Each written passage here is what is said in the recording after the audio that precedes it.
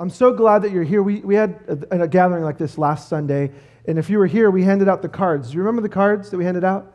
What we did was we invited people to write down something that God has done in their life and they're thankful for, and then something that they're concerned about, something that's not right that we could pray for. So hopefully if you got one of those cards, I hope that you didn't chuck it. I hope that you've been praying for that person. I hope that you've been thinking about that person. Why? Because of Jesus, we are not just friends that meet on the weekends. We actually believe that what Jesus said is true. We are now a part of a family, a global family. You're my brother, you're my sister. We are united under the person of Jesus. And so as brothers and sisters, it's a thrill to not go through life alone, but to have people to share the highs and the lows with. This week was an interesting one for me. My brother had a heart attack. I've talked about it probably too much, on January the 19th. And it hit me this week. I just been going, and then had a coffee with a doctor friend to help explain his EKGs to me. And it sunk in. Oh my goodness. So it was I left here elated about what God was doing. And by like Wednesday, Thursday, I'm just bummed because it really set in. My brother, who's 18 months older than me, is in a tough situation.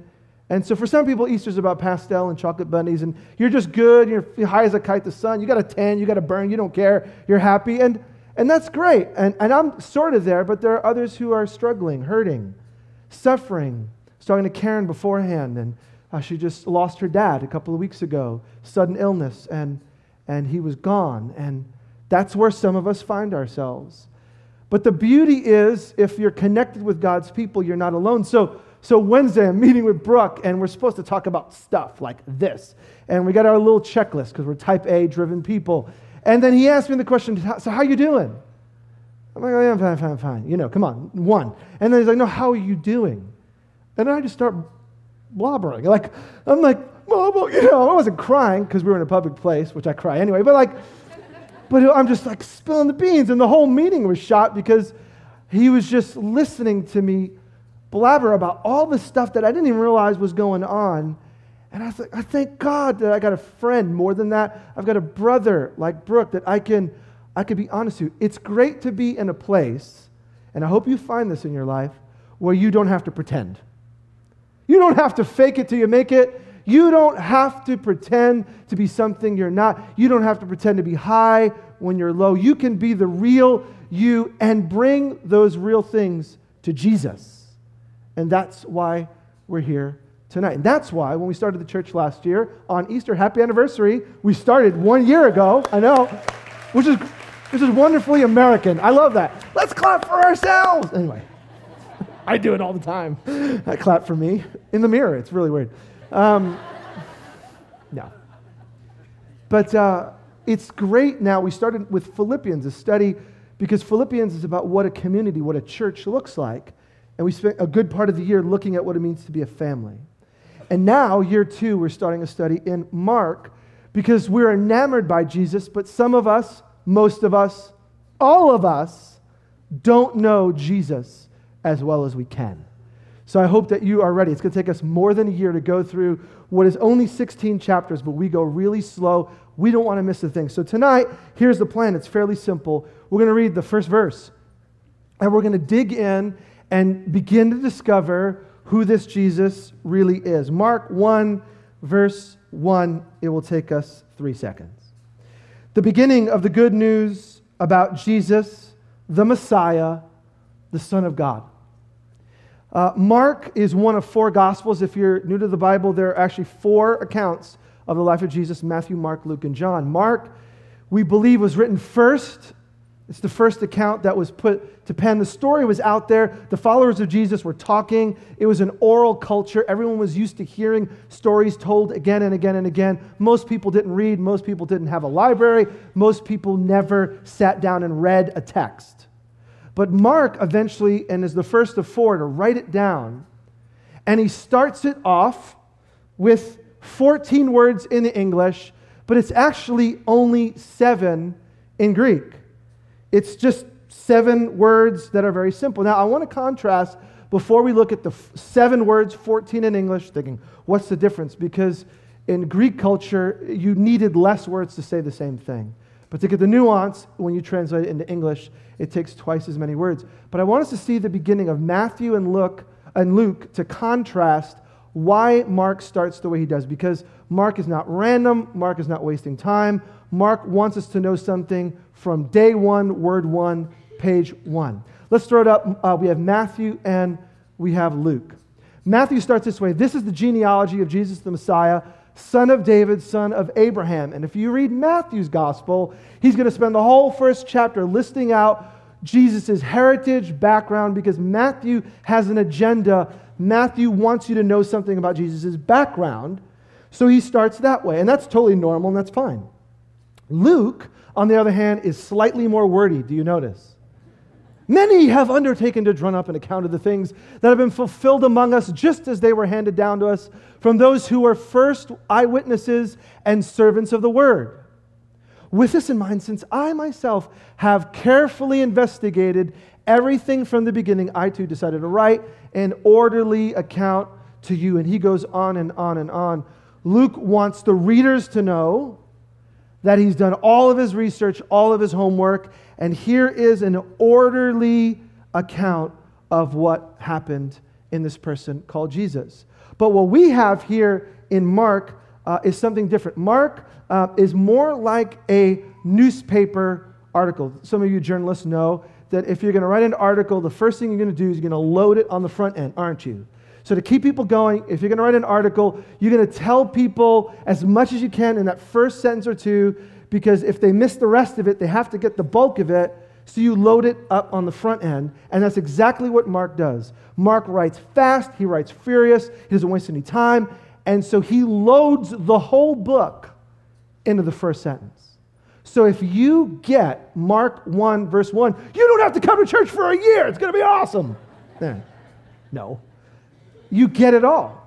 You get the entire reason he's writing. You get the focus of what he's going to write about, and he's telling you everything up front because he doesn't want you to miss it. He's using what in the first century was just one of many writing styles. So whether it was this or another book, you could write what's called an incipit.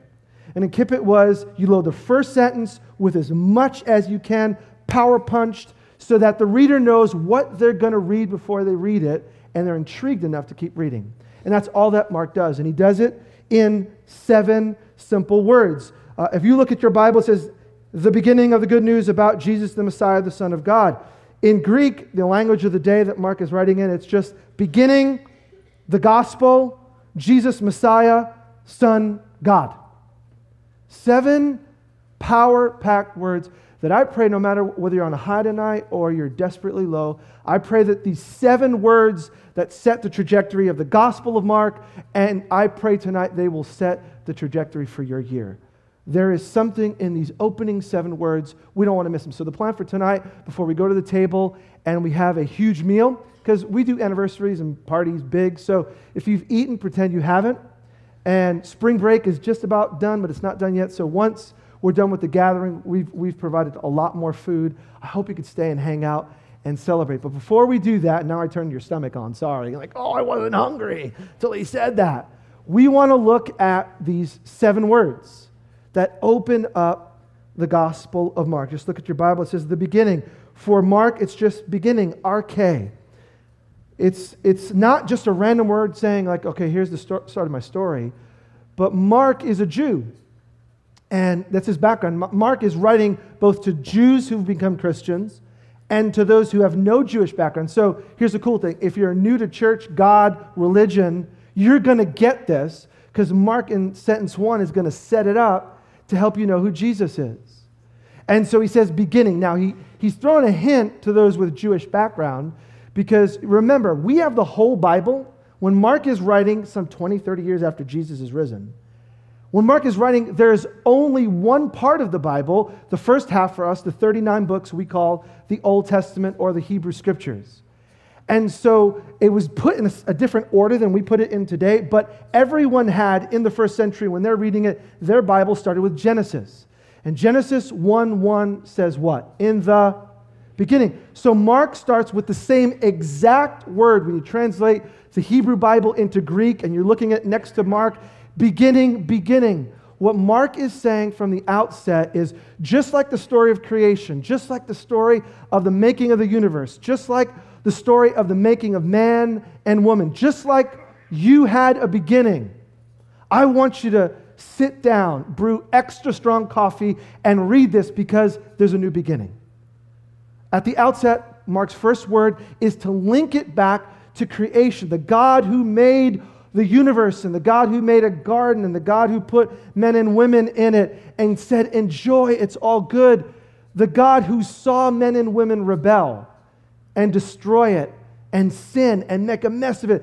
The God who authored all of this, who creates, is the God who's creating something new in the coming of this person called Jesus. For us, it's just, you read it, you gloss over. But Mark wants you to know, word one, sentence one, of page one, that there is a new beginning. And that is our prayer for you tonight and this year, that, yeah, you showed up, you're whatever your age, and you've had your background, whether it's religious or non-religious, whether you absolutely love Jesus, you don't know him, or you're intrigued. We pray that as you study what God has done, as you read the book, as you listen to the Spirit of God speaking to your soul, that you will have an absolutely new beginning. The God who creates is about to recreate everything, and it's in the person of Jesus. Mark wants us to know beginning creation. The second two words there, the beginning of the good news, my Bible says. The good news, your Bible may say the gospel. Those are words 2 and 3. Now, there's a little bit of an exercise to help us understand this. Describe to me what the word fair means. If I say the word fair, what does that mean? Help me out. Unbiased. Someone's been watching Fox News. Anyway. Fair. Justice, okay. Equality, okay. Beautiful, okay. Anyone else? Balance. Another Fox News friend. I'm sorry? State fair. Thank you. Someone who's thinking the obvious. Like, yes, the state fair. How about bus fare? How about your kids are fighting? Be fair. The word fair means a lot of things. It means a state fair. It means a bus fare. It means balanced. What does the word fair mean? Well, it depends on where you're coming from and what your angle is. And so the same thing when we look at the scriptures, we need to see in Mark, and I want you to think about this, he's writing to those with a Jewish background, so they're going to have a nuance of some words. When you say the word gospel, Jewish people are going to think something. But if you're a Roman, which he's writing to the people in Rome, in their culture who don't have a religious background, he's writing the same word. So when we say the word gospel, we probably have all sorts of thoughts when it comes to gospel, like a genre of music, gospel music. There's a whole industry, gospel songs, gospel radio stations, gospel books. What is the gospel? Well, we're going to get into it because it's going to come up again and again, especially in chapter 1. But for tonight, I want you to think that it means at least two different things to two different groups. The gospel for the Jews, the euangelion is the word in Greek, it showed up throughout the Old Testament, usually relating to good news about a victory in battle. So the kings of Israel would go out into battle and they would win the victory, and someone would be sent back to Jerusalem to report the euangelion, the good news. Hey, God is with us and we've won the victory. But as time goes on, it changes and morphs a little bit. And by the time you get to the end of the prophetic writings, before the time of the Gospels in their writing, all you need to know for today is that the good news was tied up with the expectation that God was going to once again send someone like a king, a leader, who is going to bring God's people who are now living under Roman authority, oppressed. They're not leading in their own land. They're living in Jerusalem, but they're not the rulers. The Romans are. That God is going to somehow, some way, send someone to bring God's people back to victory. So Mark starts his gospel by saying, beginning, creation of the good news. What's about to happen is what God has been promising for a long time. So that in our framework, that's what the gospel means for a Jew. but as well, he's writing to people who have no Jewish background. At the same time, the Romans, like the Jews, had a nuance on what the gospel was. The euangelion, the good news, was about a victory. If the general went out and won the victory, they would send a soldier back with good news. But it also was tied to the announcement of a new leader.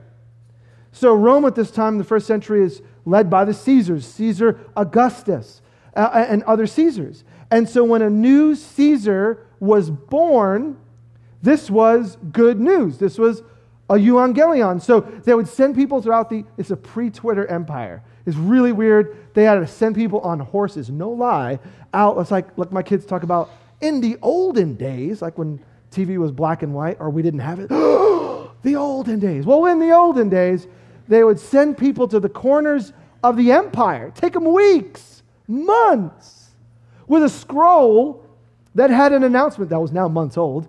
Good news! A new Caesar has been born, and he is a son of God, and he is our Savior. He's Lord. And so when Mark is writing, he's not wasting time. This is about new life. This is about recreation. This is about what God did at the beginning. He made the universe, but something's being made brand new, and it's in Jesus. And this is an announcement of good news. Now, if you were a Roman hearing this, and you didn't have the Jewish background, you would immediately say, uh-oh, this could be trouble. Because the good news was about a Roman leader. The good news was about a Caesar. The good news was about a king, a human, who claimed to be the very Son of God. And now Mark is telling us this is great news. But it's not about Caesar. It's about the next word. It says, the beginning of the good news about Jesus, the Messiah. About Jesus, the Messiah. Now, the interesting thing about Jesus is a common name for us. Like we think, I always think it's weird, even though I'm Spanish in background, and Jim helped me on this one, that, you have so many people called Jesus. Like, who would name their kid Jesus? Which is another story altogether. But Jesus, we think immediately Bible, and most wouldn't name their kid Jesus, because, talk about expectations. Wow, set me up for failure. But Jesus is a common name. It's actually just a Greek translation of the Hebrew word Joshua, and Joshua means God or Yahweh saves. So Jesus' name is fairly common, but look at what Matthew has to say about Jesus. Mark doesn't pick up on this, but Matthew, I think we have it on the screen. Matthew says in Matthew 1:21, speaking of Mary, she'll give birth to a son, and you're to give him the name Joshua, or Yahweh saves, or Jesus, because he will save his people from their sins. So the angel that comes even to Mary at the beginning says there's something unique about this Jesus. Now, Mark's going to give us two things about Jesus that you need to know, and they're going to run all throughout the book. But he says up front, this is what Jesus is in its most important state. Jesus is the Messiah, and he's the Son of God. Now, the Messiah is the first thing he says. Now, very Jewish in its background. If you're reading this and you have that, you've read the Old Testament, you've read the Hebrew Scriptures, you know what Mark's alluding to. But Messiah simply means to anoint. The Messiah was simply one who was anointed. And many people in the time of Jesus and prior were anointed, or what we would say inaugurated. Like if you win an election, you're installed into office. Well, in the time of Jesus and prior, the way that you would do that in Jewish culture was to anoint them, to set them apart, to say, okay, this is the new king. God's hand is on him. This is the new priest. God's hand is on him. This is a prophet. He speaks for God. God's hand is on him. And so Messiah is someone who would be anointed, set apart, covered by God with some godlike activity that would be important. And in the beginning, early on in the story of God interacting with people, with Abraham and with Isaac and Jacob and the descendants that were called Israel, it was always God's intention for all of God's people to live in close relationship, to live as sons and daughters of God. God's plan from the beginning wasn't to have a few religious people that are close and then the rest who kind of climb the hill and hopefully make it, but have no chance of knowing the living God. You read the Bible, you read Genesis, Exodus, Leviticus, Numbers, and Deuteronomy, the early story of God, you find God wants all of his people to come close all of the time. Now, nothing's changed. God's design for you right now is that you'd live in close relationship with him, that you wouldn't be a stranger showing up to one of his meetings once or twice a year, but that you would live day by day knowing God, what he thinks about you, what he says about you, what he wants for you, what he requires of you. It's always God's plan.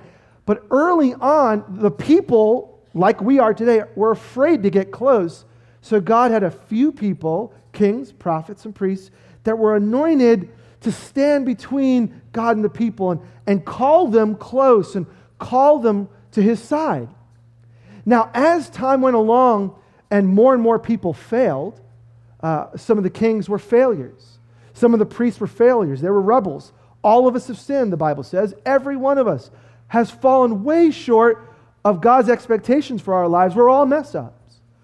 But over the centuries, more and more, if you read the Old Testament, the belief became that God would send someone like a king who would be anointed to bring God's people back. As people like you and I, it happens day after day.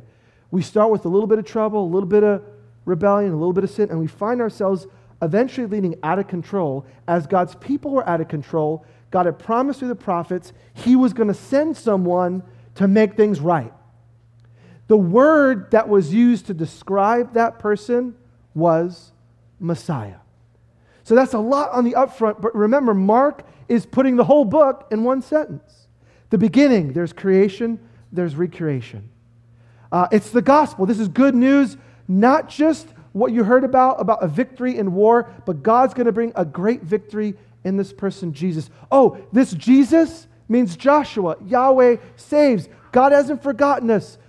Even his name symbolizes what he's going to be about. And this Jesus is not just going to be a king, a savior, a leader. He is actually the Messiah. He's the one that all of the prophets and all of the writings are leaning towards. It's all in this one person, Jesus. So the Messiah is going to show up at least 7 times in the Gospel of Mark. We'll delve in as we reach it in each text. But interestingly enough, Jesus doesn't want people to know he's the Messiah. This is really weird. Mark says it 1:1. Jesus the Messiah. But if you look at Mark chapter 8, and I would encourage you, we're going to throw it up on the screen, but you could just slide over to Mark chapter 8 and verse 27. It's interesting because even though Mark says Jesus Messiah, when people claimed that he was the Messiah, Jesus wanted to shrink back from that.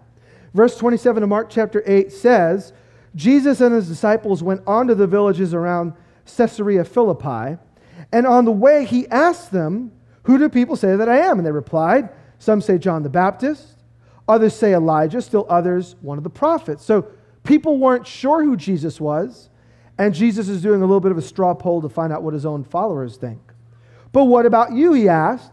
"Who do you say that I am?" And Peter answered, "You are the Messiah." And Jesus warned them not to tell anyone about it. Why would Jesus say, don't let anyone know, don't talk about it? It's because what we're going to find in the scriptures, as in our lives, is that we all have our own expectations of what we think God is supposed to do, don't we? Every single one of us, you walked in here, and everyone already knows who God is to some extent, at least in our own thinking. We all have Jesus figured out. For some of us, he's everything, Savior of the world. Some, he's just one of many good religious teachers. Others, he's a bit of an anomaly, and that's okay. But you have your version of God, you have your version of Jesus, and all of us have our expectations. If there's a God and if there's a Jesus, this is what I think he should do for me. All of us. You do and I do. And in Jesus' day, he knew the expectations that the people, the Jewish people, had of Messiah. What they expected was Messiah would come, and remember, they're under Roman authority in their own land, but they don't lead it. They're expecting him to come as a king and to depose Caesar, to kick out the Roman government, to start a revolution, and now proclaim that the Jews lead the Jewish land. And so Jesus knew that people had a misunderstanding about what God intended from the beginning, just like sometimes we think we know God, and then tragedy happens. Have you ever found yourself saying this? God, why would you, and then fill in the blank. Why would you let this happen to me? Or, God, why didn't you let this happen to me? God, why? We ask the why questions, and I'm not downing the why questions. They're important.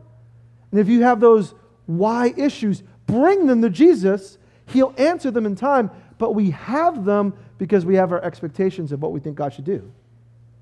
And sometimes we get so disappointed by God and Jesus and church because our expectations aren't in line with God's expectations. And so if God is saying, this is what I want to do in your life, and we're over here, no wonder we're disappointed. And so Jesus was like, shh, don't say a word. Because these people believe Messiah is coming as a triumphant military king. And I'm telling you, I am Messiah. I am the one, but Messiah is nothing like you would expect. And so Mark is not saying that till chapter 8, but in verse 1 of chapter 1, he's hinting Jesus is someone sent from God, but it's not exactly who you would expect and as you'd expect it. And so tonight, what does that mean for us? It means I hope that you're open in your expectations. I hope that this year as we study the life, the person, the work of Jesus, that you will come with an open mind and an open hand saying, okay, Jesus, I think I have you figured out, but I'm open. Maybe there are things about you that I've misunderstood. Maybe there are things about you that I haven't even thought about. And if we'll come with that kind of mindset, unlike some of these early followers, we'll find ourselves blessed as we see Jesus for who he really is. Jesus the Messiah.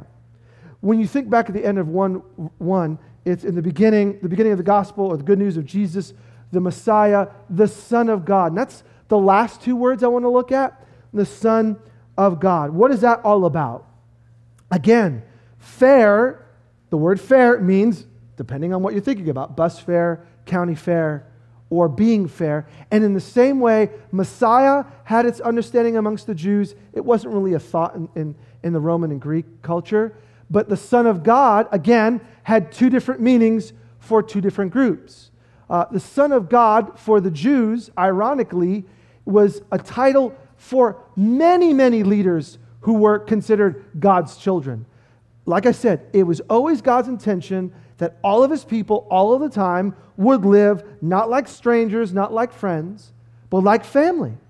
So early on in Exodus, God speaks to Moses, says, speak to Pharaoh, and tell Pharaoh, let Israel, speaking of all the people, my son, go out to worship. God always thinks of his people all like children, like a father to a son, like a father to a child. But ironically, because so many of us feel unworthy, so many of us feel that we don't deserve to be close to God, we push ourselves away from him. And so by the time of Jesus, Son of God was another one of those titles, those phrases that was linked to the Messiah. So if you're a Jew and you're hearing this and you hear about this teacher called Jesus and some are claiming he's the one, Mark says straight up, this is the great news. Oh, Isaiah, the prophet, spoke of great news of one to come about the Messiah, the Son of God. Two titles that will be speaking about the person that they were hoping would come. And Mark says straight up, 1:1, this is Jesus. But ironically, at the same time, he's speaking to these Romans. Now, for Romans, the Son of God meant many people who were quasi-divine but human. So Caesar, the military leader, was a son of God. Some of the great generals were considered sons of God. And so Mark is saying in one statement, to the Jews, this is the person that you were expecting. To those who had no Jewish background, this is not an ordinary human. This is not an ordinary person. This is the one with supernatural power. So what you're going to see is Mark is going to let us in on what Jesus did that if you were a Roman or a Greek and you came with that background, you want to know the divine. You want to know, you look for people who have marks of the divine. And Mark says at the beginning of his writing, look no further. You don't have to look to Caesar. You don't have to look to the magicians, to the priests at the temples. Look to the person of Jesus, because he alone is the Son of God. And this is why, and I'll throw a few on the screen, when Mark is writing in chapter 3, verse 11, whenever the impure spirits saw him, they fell before him and they cried out, "You are the Son of God."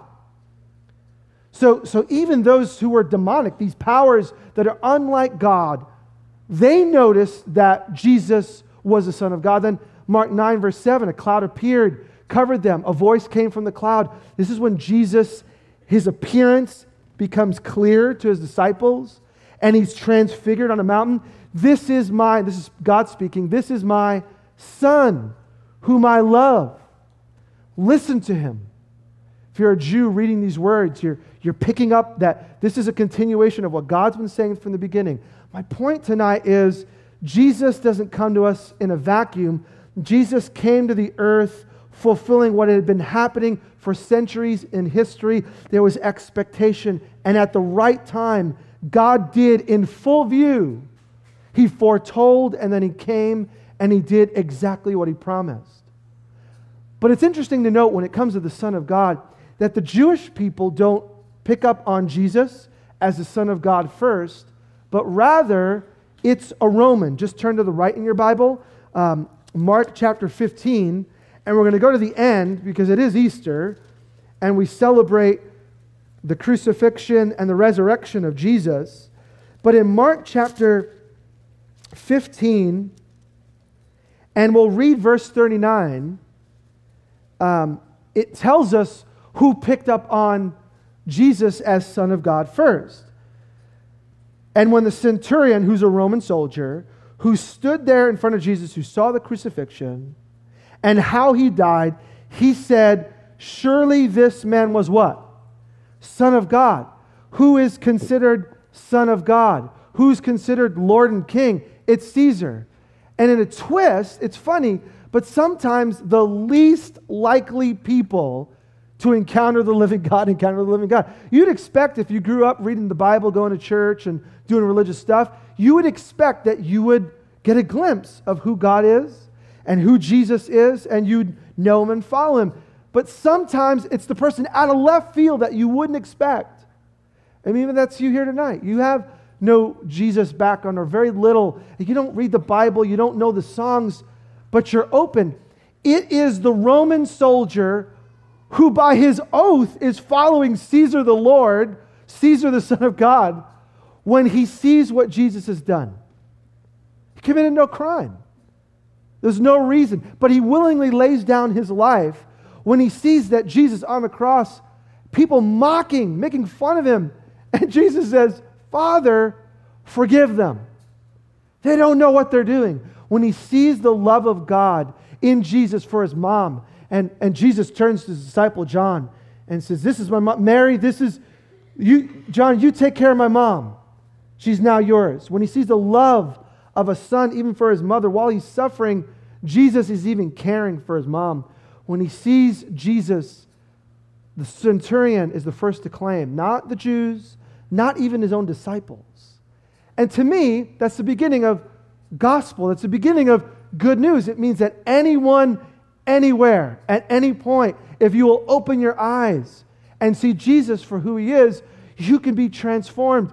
The centurion says, "Surely this man was the Son of God." Now Mark puts it in 7 words, and it's taken me 30 minutes to explain his 7 little words. They're power-packed, and they're going to set the tone, not just for tonight, but for the next year of study, because we want to learn and discover to see who Jesus is as Messiah, anointed, blessed, promised, sent one from God, and yes, very much the Son of God. And the beauty is, when Jesus rises, everything begins to change. So before we go to the table, before we continue to sing, I want us just to look now, in light of all that, at Mark 16, at what happens when these early followers experience the resurrection. Mark chapter 16, and we'll read from verse 5. Some ladies go to anoint Jesus at his tomb, and in verse 5 it says, as they entered the tomb, these ladies, saw a young man dressed in a white robe sitting at the right side, and they were alarmed. Don't be alarmed, he said. You're looking for Jesus, the Nazarene who was crucified. He is risen. He's not here. See the place where they laid him, but go, tell his disciples and Peter, he's going ahead of you into Galilee. There you will see him just as he told you. And verse 8, trembling and bewildered, the women went out and fled from the tomb. They said nothing to anyone because they were afraid. They were thrown off. The first picture of the resurrection isn't with a group of people getting it, singing songs and sitting in rows and eating nachos or chicken wings or whatever we have afterwards. It was absolute bewilderment, confusion, amazement. They didn't know what to do with this. And that's the beauty about taking an honest look at Jesus. At first, it was confusing. The disciples didn't understand it. The close ladies who were following didn't understand it. And at first, most of us don't get it. So if you find yourself here tonight and you're like, I would love to know this God, I would love to know this Jesus, but it's all a bit cloudy, the encouraging message of resurrection, the encouraging message of Easter is that none of the disciples got it at first, but over time, and as we read the Gospels, over the next 100 days, Jesus, at first, in the first 40 days, shows himself to these early followers, and he explains it to them. And so this Jesus stuff, church stuff, Bible stuff is new to you. My challenge to you tonight is take the next few weeks. Come again next week. Come for a few more weeks. Come for a month. Come for 6 months. And check out Jesus for yourself. Here's why.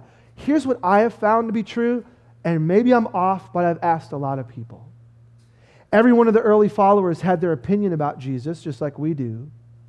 Let me just ask you tonight, your opinions about Jesus, where did you get them from? What you know about Jesus, where did you get that from? Is it from honest, hard research? Have you read the Gospels, these accounts of the good news of Jesus? Have you asked some people who have been following him? Have you done your homework? Or are your opinions about Jesus inherited? The more and more, especially as I speak with young people who live here in America, most of the opinions about Jesus are not from a first-hand look and investigation. Most of them have been inherited. Well, this is what I heard when I went to church as a kid, or this is what I think. That's my favorite. This is what I think. Now, there's lots of actual data. If you want to discover about the life of Jesus, he is a real person in history. None of this is made up. All of this is verifiable. There's not one honest human being who's going to lay claim that Jesus, this Jewish teacher, did not live in the first century and do this miraculous work. There's all this evidence out there, but I think some of us let our opinion and our background cloud what we think about Jesus. And tonight, my invitation to you is to take it, and if Jesus is disappointing, please don't follow him. Somebody say, I came to church and the guy said, don't follow Jesus. If he is disappointing, don't follow him. If he isn't who he said he is, don't follow him. If he isn't the same Jesus who raises people from the dead and then rises himself on the third day and is alive, don't follow him. But if he is, and if Jesus is who he claims he is, then all of our lives have to be changed in light of who Jesus is and what Jesus has done. So tonight, I'm going to ask you, are your opinions about Jesus, are they from your first-hand research, or have they simply been inherited? Tonight, I would challenge you, I would encourage you, I'd implore you, take a closer look at Jesus. If it helps, every Sunday night we're going to be right here, going line by line, verse by verse. But here's what Mark wants you to know on the upfront. The beginning of the good news of Jesus the Messiah, the Son of God. Jesus is for everyone. Mark's writing to those with religious background and without religious background, but in his 7 words in the first sentence, he wants you to know whether you know about Son of God? What do you know about Messiah? Bible or no Bible, Jesus is for everyone. And Jesus is for everything. And what we're going to discover in these next 16 chapters is that there isn't a person that Jesus is not willing to spend time with. There's not a troubling situation Jesus can't fix. There's not a dead situation Jesus can't resurrect. There's nothing impossible for this Jesus. Just read it for yourself. And if these two facts are true, and they are, Jesus is for everyone, then that means Jesus is for you. He is not just a person in history that ought to be respected on a few days of the year. If Jesus is the sent one from God, and He's risen, and He's now the King of the universe, the Creator, Jesus at the beginning, now is willing to recreate everyone and everything, then there isn't any piece of your life that you shouldn't devote back to this Jesus. So those of us who have already following Him, we love this Sunday. We love this celebration because it reminds us that we're worshiping a God who made all things and can make all things new. And so, yeah, I could go through my bum week dealing with very real circumstances about my brother's health situation, but I can do it with hope because of the resurrection. And whether my brother is able to live 10, 20, 30 more years and his heart is fully cured, I would give great praise to Jesus. Or if my brother's life isn't that long or is full of suffering and heartache because of what has happened, I can still have hope because Jesus makes all things new. And if you and I are in Jesus, then one day when this life is over and we will all die, one day we will be with Him forever. And one day, as Jesus promised, He will return. And whether I go to be with Him or He comes and returns, I will be forever with the Lord. And that's the Christian hope. And that's all because Jesus is who He says He is. And so tonight, we're going to invite you to follow this Jesus.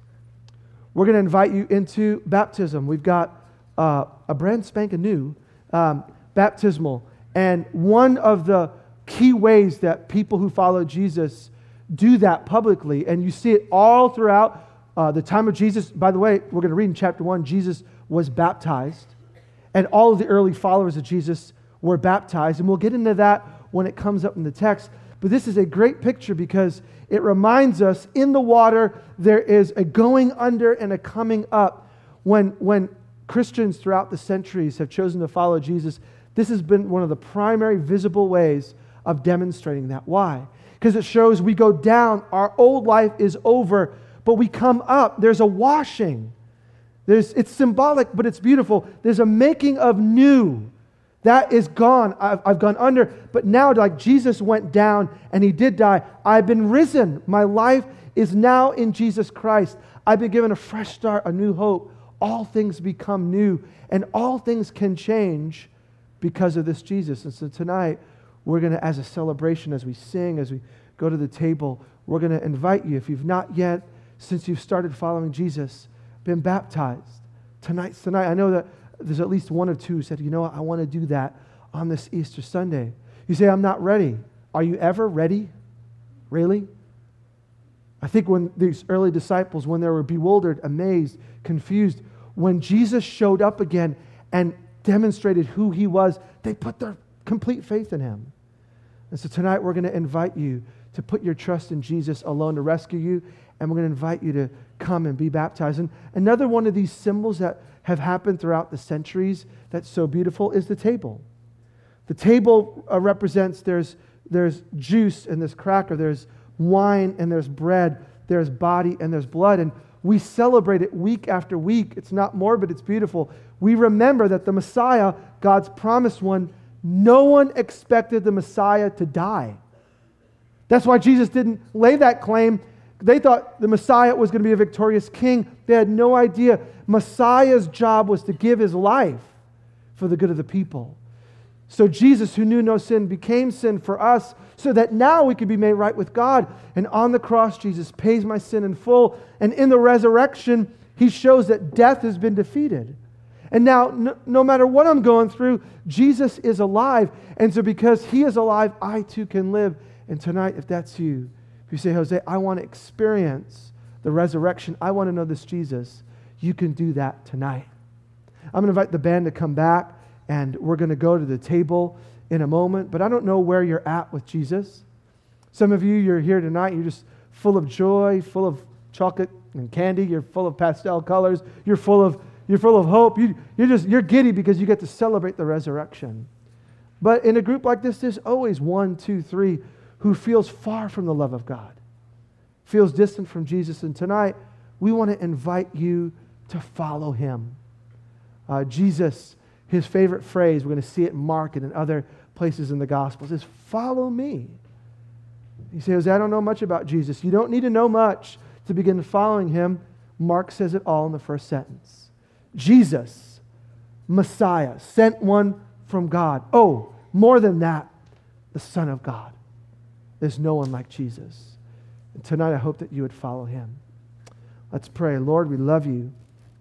We thank you that you died and you rose again to give us life, give us hope, to come and make right the things that are broken, crushed, dying in our own situation, and to give us the hope that one day you'll make all things new. Jesus, this time in life is short, but we know that in you we have life now, and in the life to come, we get to experience all that you are. And it's because of you, Jesus. So tonight our hearts are bent towards you. We want to follow you. But yet, in our own soul, we feel so unworthy. And so we come with all of our sin, rebellion, junk, history, baggage, memories, addictions. We come with all that. And tonight, again, all of us afresh, say, Jesus, we want to follow you. Help us to follow you. It's in your great name that we pray. Amen.